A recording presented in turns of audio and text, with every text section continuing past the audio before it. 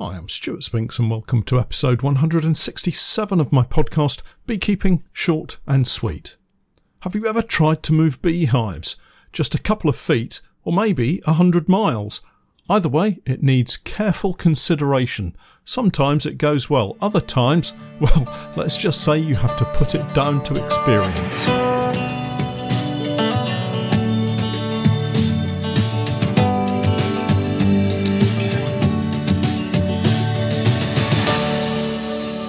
Beekeeping Short and Sweet, a beekeeping podcast for the inquisitive beekeeper with a short attention span. A beekeeper, in fact, just like me. I'm delighted to say that our podcast is now sponsored in part by Simon the Beekeeper. Making beekeeping an affordable hobby for everyone, Simon the Beekeeper provides the best value beekeeping equipment possible, along with a super fast delivery service. The bees won't wait, so their customers don't have to either. Visit the website at www.simonthebeekeeper.co.uk. It's podcast time again, welcome back, and another week has gone rushing by, and we're into the first week of July already. Where on earth does the time go? It's been an eventful week. Some of you who follow me on Patreon and more generally on social media will know we've been moving our bees to a borage pollination job. I explained what we were up to last week here on the podcast, and I can report back that we did indeed manage to get the bees onto the borage fields with not too many hiccups. Before we get into the detail of all that, though, we do need to talk about the weather. One of my pet subjects, of course, along with most other beekeepers, always a watchful eye on the weather forecast and a hope for some overnight rain and nice, warm, sunny days. Well, the last week has been quite changeable. We've had sunshine on occasions, but it's been mostly overcast and, to be honest, a little bit cool and decidedly wet. Not the greatest conditions for our bees to get out and forage on what little has been available to them, but at the start of this week I've seen a host of plants explode into flower, most noticeably lime trees and brambles. It marks the start of the summer season for me. It feels a little later than last year though, but not by any lengthy period, and now the limes are flowering, the bees will be off like a rocket. Now this is the native non-citrus variety, has the Latin name of Tilia, and is, I think, called basswood in North America. It can be quite productive for our bees, but here at my apiaries we see far more bramble or blackberry than limes. It's one of my favourite tasting honeys. There's a real taste of summer fruits about it. Well, at least that's what it seems to me. And before I go off on another wild descriptive journey about flavours and tastes, if you do have bees foraging on brambles, do see if you can keep the crop of honey separate from your other honey and tell me if you can taste summer in it. I think it's wonderful. For anyone out there experiencing your first year of beekeeping and not yet taken off any honey of your own, whatever honey you're getting, it's going to taste all the better from coming from your own bees. It's simply magical. The day you taste your very first crop of honey, it's not just the taste and flavours that you're experiencing, it's all that hard work, time spent looking after your bees, the care and effort that you've put in to get them to this point, and the season-long experiences that you've had as you carry out inspections, add supers, and watch your colonies grow. Changing the subject back to the weather, I've just had to put on a jumper. It's a bit chilly here in Norfolk this morning, and has been for most of the week. It does warm up most days to around 14 or 15 degrees Celsius, I would say, but we're not in the heady hot days of summer, not by a long way. 15 degrees Celsius is around 50 degrees Fahrenheit, I guess. So, moving bees.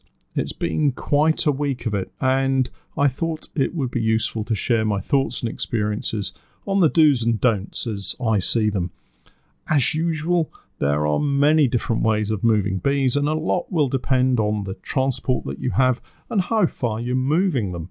If you're a seasoned pro, a commercial migratory bee farmer, you can probably teach me a thing or two about moving bees, but I thought it might be useful for anyone starting out to get a heads up on what to expect and for me just to share some of my experiences in moving bees.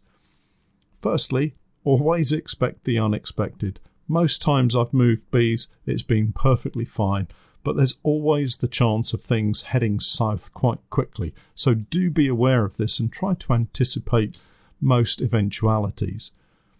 I'm sure you'll be amused to hear, but I've signed up to a recovery service for my truck, typically shutting the barn door after the horse has long since gone, but better late than never. The truck has actually been performing well since its expensive fix, but let's not tempt fate, as it were. Moving bees within an apiary can be just as fraught as moving them hundreds of miles if you've not done it before. So, as with all these things in beekeeping, preparation is the key. Firstly, remember the old rule about 3 feet or 3 miles. Basically, you can move your bees a little or a lot, but don't move them more than a little or less than a lot. Well, if you get what I mean. That sounds a little bit confusing, but basically, if you move a hive within an apiary, the flying bees are going to return with precision to the place that the hive was last at. So if you move the hive, let's say 3 or 4 metres away from its original position, the bees, having flown out to forage, will return to the apiary and not be able to make out where their hive is. Instead, they'll cluster on the stand or nearest hive or even the long grass to where they thought their hive was. They just can't find it. Amazing though this may seem, it's true. If you want to move your colony within your back garden setup, then a little at a time is really the only way. The alternative is to move them a long way, maybe to a friend's apiary. Give them an extended holiday at a new location, several weeks in this case, and then move them back again. That works quite well, but the apiary needs to be a good 3 miles away at least if you're moving them out. The other point here is to make sure that you have some help to lift the hive. They are large, awkward lumps, and it's far easier to have someone help than to try to do it all yourself. If you're moving them in your own apiary, there's no need to block up the entrance. Simply move them late in the evening or give them a little smoke across the entrance before lifting it. Oh, and do remember to wear your bee suit with the veil up. You know what's going to happen if you don't. Now, if you're looking to move bees any great distance at all, and by this I mean more than 3 miles, a little more preparation is called for. We used to use my old Skoda Octavia estate car to move hives. Seats folded flat, 6 hives at a time, all very cosy but not terribly practical these days. But the practical arrangement of strapping up the hives and blocking the entrances all apply just the same. Let's look at blocking the entrance. With so many different hives on the market, it's just impossible to have one solution to fit all. The simple fact is you need to prevent bees from getting out of the hive while you move them. Wooden floors with wooden entrance blocks can have those blocks removed and rotated to block up the entrance, and then that wooden block wedged in place with a bit of grass or card pushed in at the side with the hive tool. Honestly, I find this such a pain to do. More often than not, the bees have propolized the entrance block in place. The weight of the hive on top makes it nearly impossible to remove it easily. The bees get angry, the smoker goes out, and then being stung on the finger isn't all that pleasant. The colony, having been victorious in repelling you, stand guard at the wide gap in the floor where the entrance block previously sat, and is now left in the long grass at the foot of the hive, and you've got to retrieve it before having another go at pushing it back in place. My preference is a strip of foam, about 1 inch square and cut to a little longer than the gap in the entrance block. I stand to one side of the hive, lower the foam and push it in place using my hive tool, blocking the entrance easily and quickly, always remembering to leave a short tag end for easy removal when you get to the destination apiary. This works for all of our entrances. Sometimes we have hives without entrance blocks, and for this we use a long strip of foam pushed in across the entire width of the floor. and it even works well for our honeypore hives, which use a thin plastic strip as an entrance. Now let's talk straps for a moment. I've talked about them before, but having spent a week moving bees and using a range of straps, I can honestly say I've tried out a few now, and they all work well, but there is a right way and a wrong way of strapping your hives. Again, there will be beekeepers out there who have a particular method that works well for them, but what I found out this week is that there are no shortcuts to securing a beehive safely, particularly for a long journey. The simple fact is that more straps are better than less, and it takes time to get all of it done properly. So this week we moved the bees to the Borage, a 2-hour journey using the truck and trailer, and preparation here is the key without doubt, and we had that sorted well in advance. On the day of the move, for each given apiary, I would drive around and strap the hives in readiness. This takes some considerable time for one person. Much better to have 2 people do it, as one can help lift the hive to get the straps under while the other feeds the straps around. Regardless of what straps you're using, without doubt 2 straps are better than 1. I found this out to my cost this week, and although it's time consuming, the benefits far outweigh the costs. The first trip, and as I've said before, this is the first time for us heading to a remote location for pollination of borage. Anyway, the first trip was a belt and braces trip. Each hive was double strapped. Do take a look at my video showing how to do this if you're unfamiliar. But each hive had 2 straps side by side, securing each hive tightly.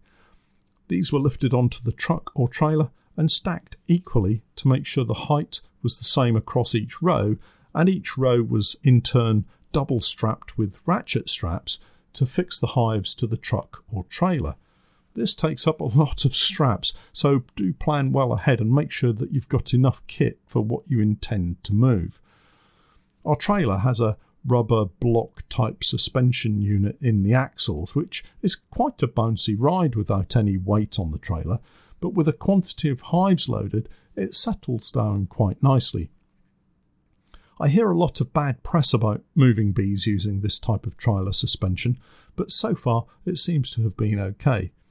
That is, as long as you have your hives strapped firmly. Which brings me on to move number 3. Time was short, I was getting tired, so against my better judgment, I used a single strap on each hive and a single strap to fix the hives to the trailer. It was the final move, and we didn't have a full trailer load, just a dozen hives or so at the front end of the trailer, and the truck load bay was full of hives too. I suspect that a series of poor decisions led to the great escape. At this point, I would say nothing terrible happened, just the usual beekeeping cock-ups to frustrate, add work, and add a few stings to the mixing pot too. So what happened was this. The journey was disrupted by a series of roadworks, unknown prior to the trip because I hadn't thought to look at the route beforehand. This put us on some B roads, less direct, less well maintained, and definitely more bumpy. The trailer, being only partially full, was lighter than previous trips and as such bounced around a little more than I would have liked. The hives, being strapped down with just one strap, had the opportunity to move around a little more than they should have, and of course being in a rush to get them on the trailer, having only one strap on each hive meant the individual parts of each hive were able to shift slightly too.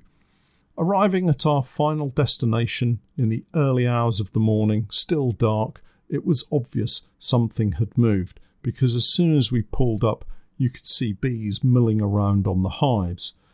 In fact, what had happened is that the brood boxes on 3 hives had shifted and dropped down along one edge into the floor, thus creating a gap for the bees to escape from.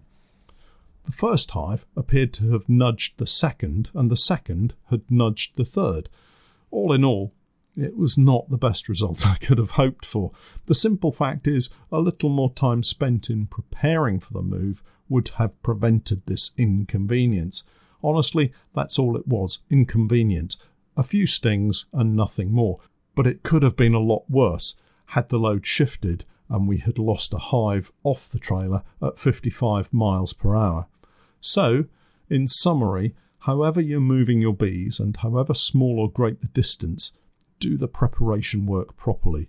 Spend time getting everything organised and save yourself time and frustration when you move your bees, but most of all, keep yourself and those helping you safe. You really don't want to be missing a beehive off your trailer after a long journey to the borage. Something else you don't want to be missing is my latest podcast. A podcast subscription will get you the very latest tips and techniques from me each week as they're released. As things stand, it's going to cost less than a couple of Starbucks coffees. And remember, that's drive-through prices. Head over to my Patreon page and sign up to my Podcast Plus tier for the very latest beekeeping chat and an occasional road safety message. Well, that's it for this week. I'll catch up with you all again next time. But for now, I'm Stuart Spinks, and that was Beekeeping Short and Sweet.